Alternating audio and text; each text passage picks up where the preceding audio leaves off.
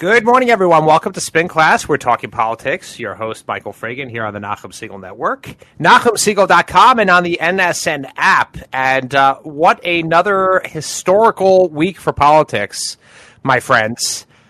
Last week, obviously, was the insurrection and the historic storming of the Capitol by supporters of President Trump.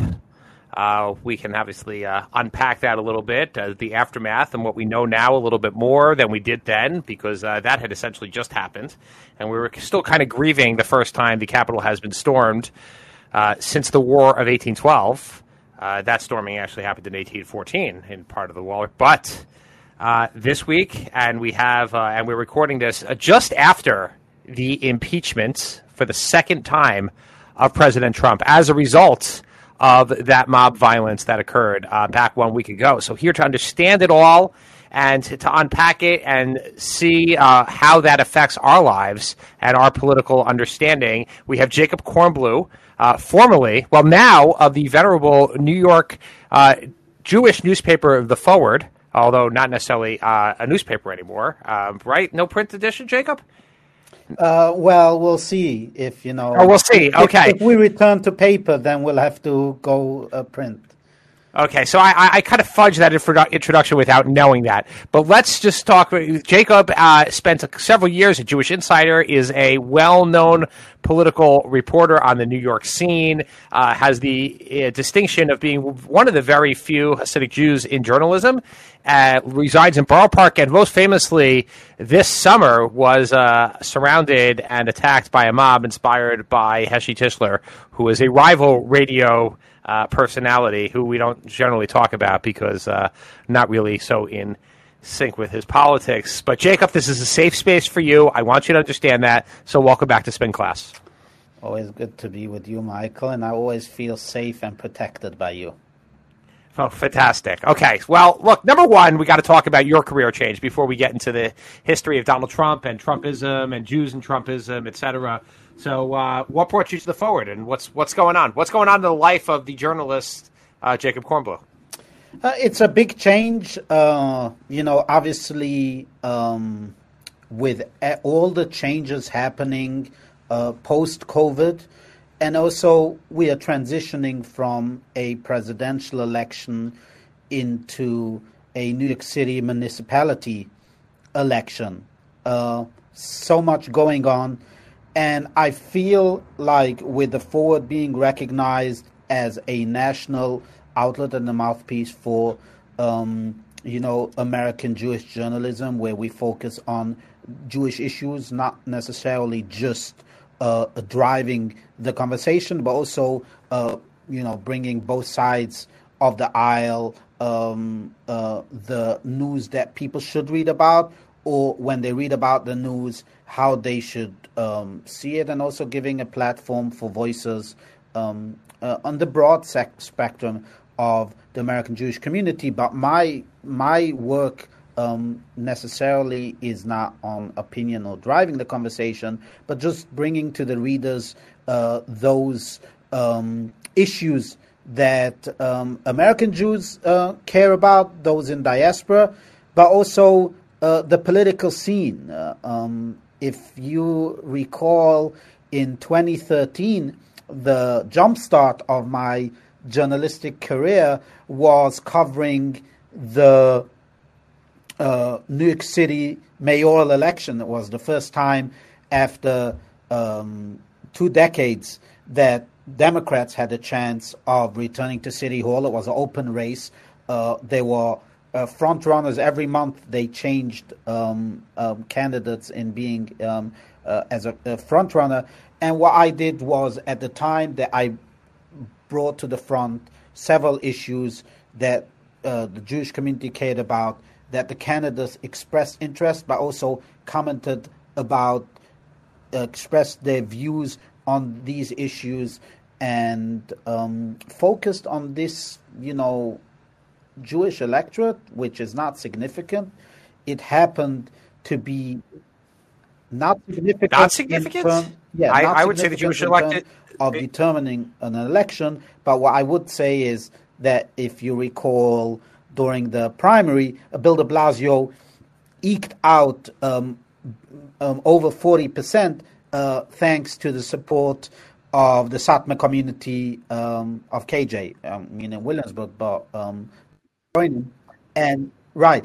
And Right. so He he got over 40%. So he avoided a runoff with Bill Thompson, who was seen as a favorite to win the runoff. So when I say not significant, it's not necessarily that the Jewish vote matters in determining who the candidate would be.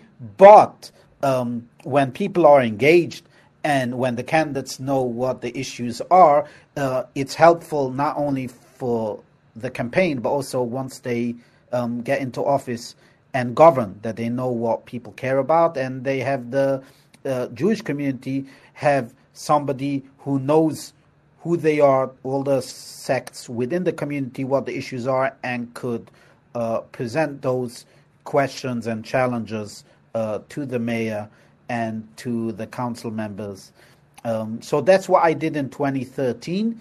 I continued, focusing mostly on national some credit you news in the last 4 years, just because we got hijacked by a president who wanted to change the news cycle every 5 minutes. But now, as we return, hopefully, we don't know. Hopefully, return to normalcy. We thought that 2021 brings in an era of normalcy, and so far, the first 2 weeks of 2021 was a replication of 2020. We want a refund. 2020. People want a refund, but Jacob, some credit you actually for changing the course of the mayoral race back in 2013 and essentially driving Anthony Weiner from the race to some degree. Some of your reporting, especially his altercation with a Jewish customer at a kosher bakery on 13th Avenue, was responsible basically to show that just with all of his baggage, there was just no way he was going to be able to stay in. It's interesting to point that out, because at the time it was like a few days, the weekend before the primary, he was already at, I would say, 8 or 7% in the polls. The most recent polls the weekend before put him like in fourth or fifth place. And so, Right, but that percentage that he did have would have changed, or potentially would have changed, the Bill de Blasio, Bill Thompson. Right. So that's the point that I wanted to make, is that when he came to Borough Park, he came with the intention to galvanize support that he had in the Jewish community. He was the first one, if I recall, that called for the release of Jonathan Pollard. He was an ally of the Orthodox Jewish community, not just in general of the Jewish community being a member of the tribe, but of the Orthodox community in Congress. Before that, he was also a local lawmaker. But I thought that Anthony Weiner would do quite well in the community. Obviously, he was very open, meeting the community, meeting with Jewish leaders, open to the press. He always gave me time to answer my questions, and he was familiar with the issues that people care about. And again, as you note, that if this incident that I recorded and reported about, which got viral, if that hadn't happened, maybe Bill Thompson would have been mayor right now. So, of course, the Jewish vote matters, and of course, the action and the rhetoric and the action of certain candidates could actually, as we see with the president, that he basically lost his re-election by the rhetoric and action he took in the past 4 years. Okay, I want to finish my question about the forward before we get too much into politics for a second. Like it or not, or true or not, fair or unfair, the forward kind of has a reputation as an Orthodox community. And it might be, I'm not saying, but that is that a lot of people in the Orthodox community feel. And, are they bringing you on to kind of balance that a little bit, to kind of say, hey, we're not what you think we are? Or that's never been a discussion or consideration for you? That was never a consideration, and that wasn't in my offer I was hired by the Forward just because of my work that I did at Jewish Insider. And also, I'm known as being ethical and moral, as asking the right questions, and being passionate about the work I do and knowledgeable about the issues. Again, I recall that I started my career in 2013 jobless. I didn't have a job then. I just went from event to event, from candidate forum to candidate forum, got familiar with the issues, got familiar with the candidates, and then I landed a job. So regarding the Forward, again, perception matters. I would confess and say that I'm not necessarily seen as a representative of the Orthodox community in the wake of the recent events, just because if you look at, first of all, the attacks against me, but also the level of support that is in the Jewish community, and also the fact that we are more an insular community and not really out there, doing the stuff that I'm doing. I wouldn't necessarily say that I would come on as a token, as a plaque. You're not for that. You're trying to tell me you're not an affirmative action hire. Absolutely not. And good. Again, and I would say that the Forward is a broad platform where you're able to express your opinion independently, especially reporters on the team, but also there's voice for those who, describe themselves as Orthodox, who believe in certain causes. If you are pro-Trump or against Trump, if you're a Republican, Democrat, Jewish, non-Jewish, everybody is able to express their opinion. But ultimately, it's up to the readers, it's up to those who want to be engaged to think independently and to not only be swayed by certain or by have a thought of their own and act based on is presented, make if it's pro or against, if they should support a certain cause or a certain candidate. It's not us up to us in the media to determine that. Okay, so I don't want to get ahead of ourselves with regard to looking at 2021 when we're still looking at a little bit backward at the election of 2020 and the aftermath. And of course, the aftermath kind of culminated even before the inauguration of the next president. We have an impeachment of Donald Trump, which happened. 10 Republicans voted for impeachment. Impeachment passed. It's the first time, well, only 3 presidents in history have ever been impeached. But we are now looking at, something has been historic levels. And a lot of people in our community, meaning the Orthodox community, really were believers and true believers in the end in the president and Trumpism for a number of reasons. Mm-hmm. And we can certainly unpack and go into, but I think we should at least talk for a second about how many of people in the community, your community in Borough Park, in my community, the 5 towns, the Orthodox community broader, refuse to believe that President Trump lost the election. Yeah, it's unfortunate. I would say this: the moment that the president conceded the election, not by choice, but just because his vice president Congress certified the election, you did see sort of people acknowledging that, hey, Donald Trump is not the ultimate president. Joe Biden is going to enter the White House on January 20th. And that is the problem. And that is why it's a concern to follow certain leaders who have an ability to manipulate, who have the ability to get the support of people who are not paying attention to the nuance, who are not paying attention to the facts and to the truth, but whatever that sort of leader says and spews, that is what they accept.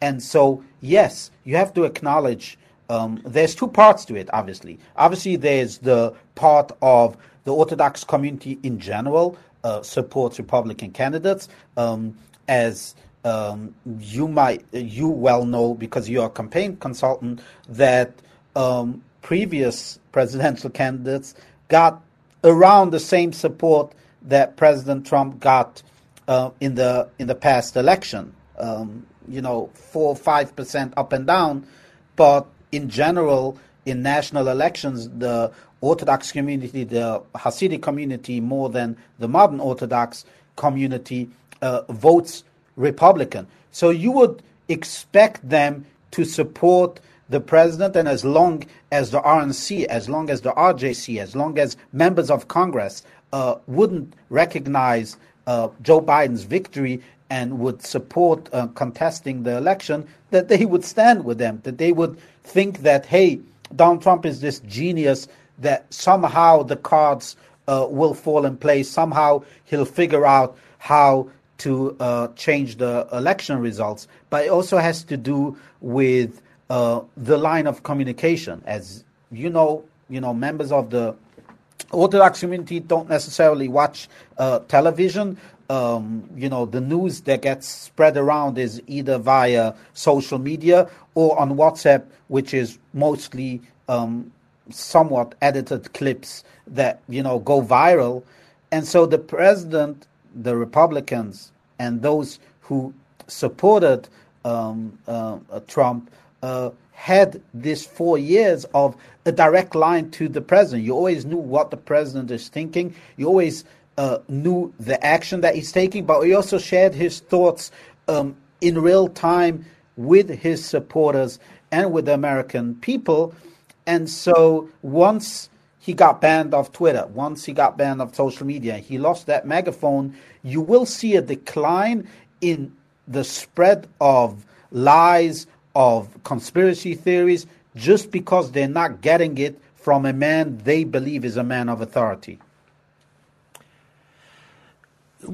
So many, I shouldn't say so many. I mean, there were at least identifiable. There were quite a few identifiably Orthodox, probably dozens, if not tens of dozens, maybe hundreds, down there this past Wednesday in Washington at a rally that became more than a rally, obviously a violent riot, and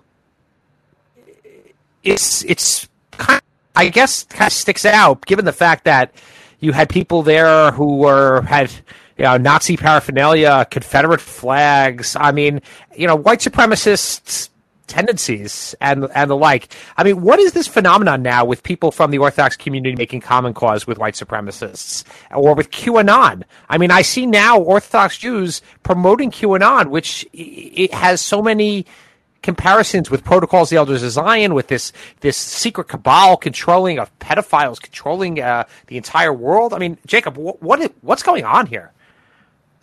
It's unfortunate, and what I say to my friends is that these people hate you. They would never protect you with their guns. They want to kill the Jews. They believe that, and again, they don't.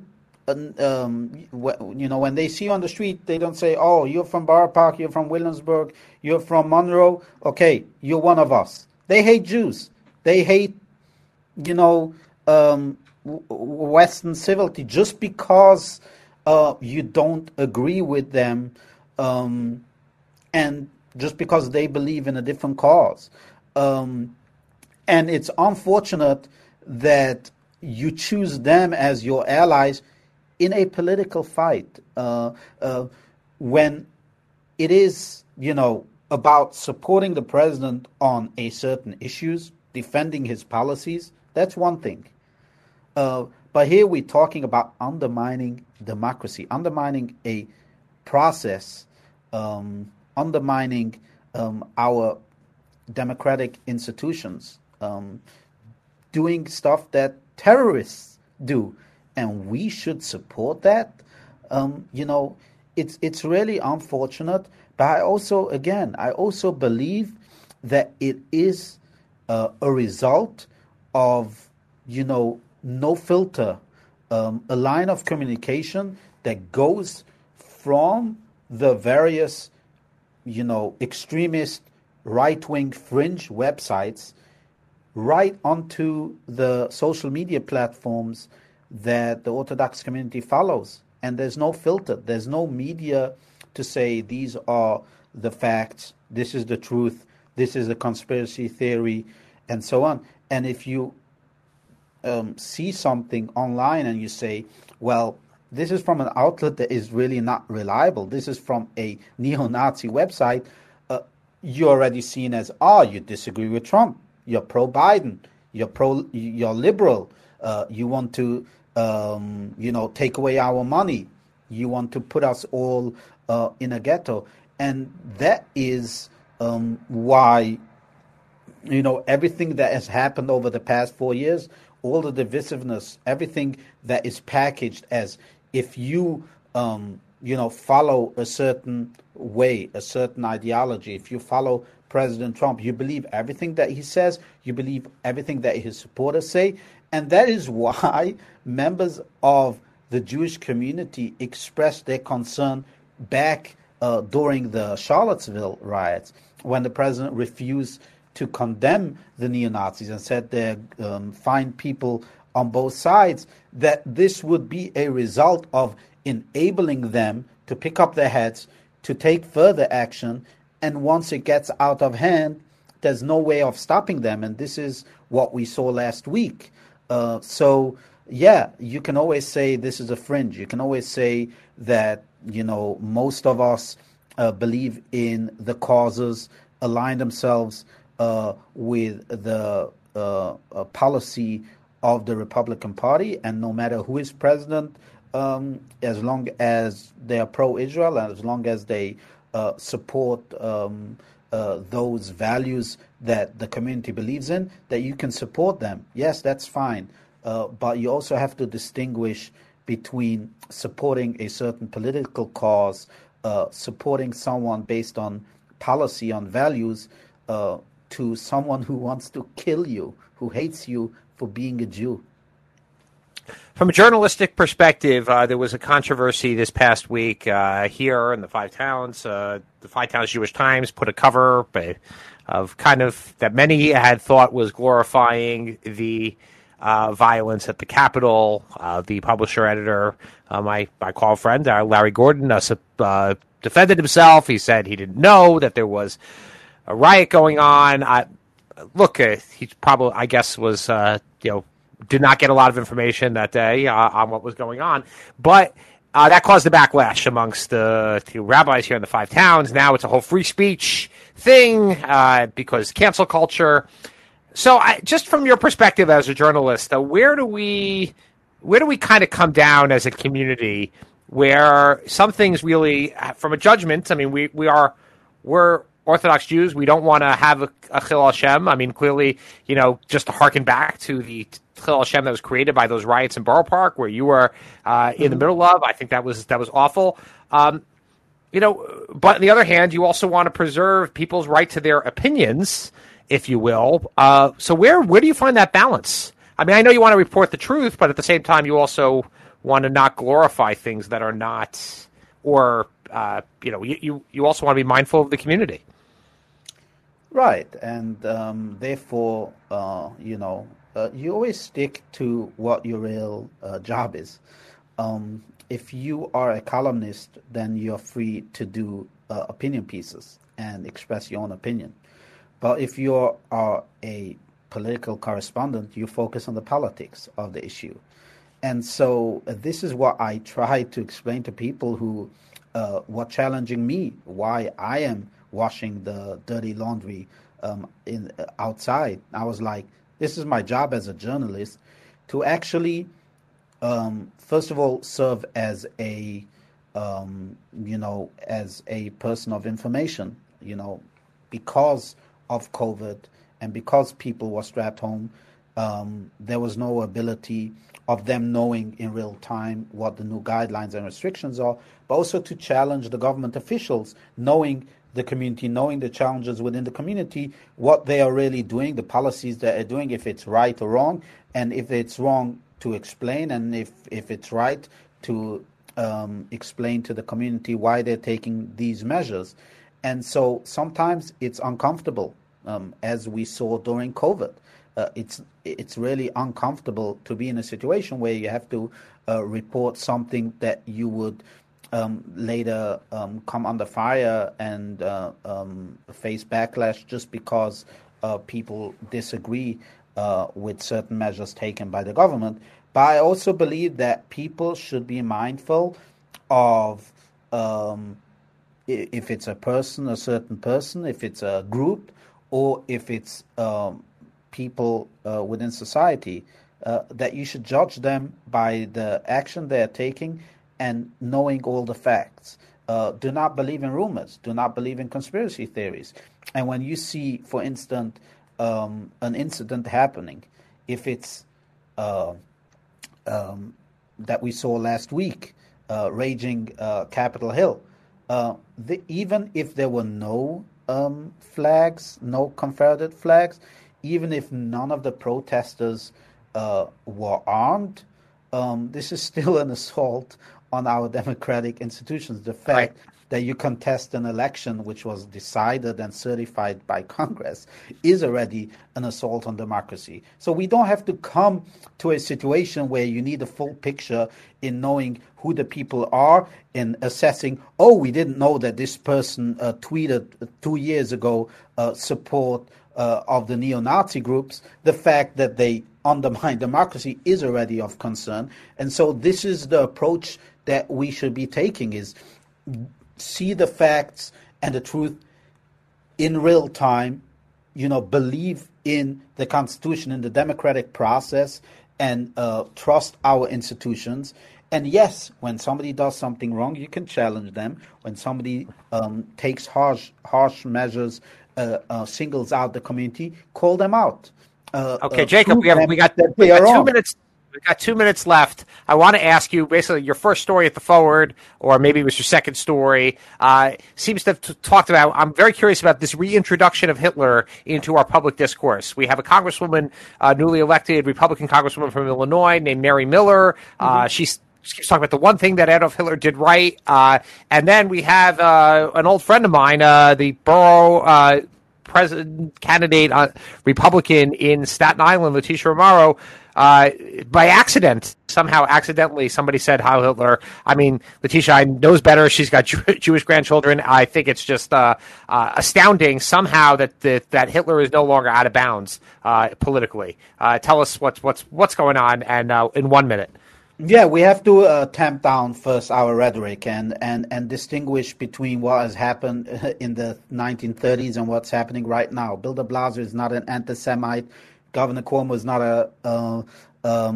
not Hitler, and the storming of the Capitol was not Kristallnacht, or not capos, and the storming of the Capitol is a domestic terrorist act. But it wasn't Kristallnacht, right? On both sides, it wasn't Kristallnacht, and Bill de Blasio is not the head of a regime that commits to annihilate the entire Jewish community. We have to distinguish what is really happening, what is right and what is wrong, and stop with the comparing to what has happened, to the horrific incidents that happened in the 1930s. Let's focus on what is happening right now. Let's be better. Let's understand, believe in democracy, respect others, and not tolerate those who want to kill us or undermine our democracy. Okay, that'll be the last word. Jacob Kornbluh, now of The Forward, formerly of Jewish Insider, and other assorted publications, focusing this year on the 2021 New York City elections, where the marquee elections in 2021 coming up in New York City. Jacob, thank you once again for joining us here again on Spin Class, and we'll have you back as things progress in this very volatile and turbulent political time. Always a pleasure, Michael. Stay tuned for Jew in the City Speaks here on the Nachum Segal Network. See you next week.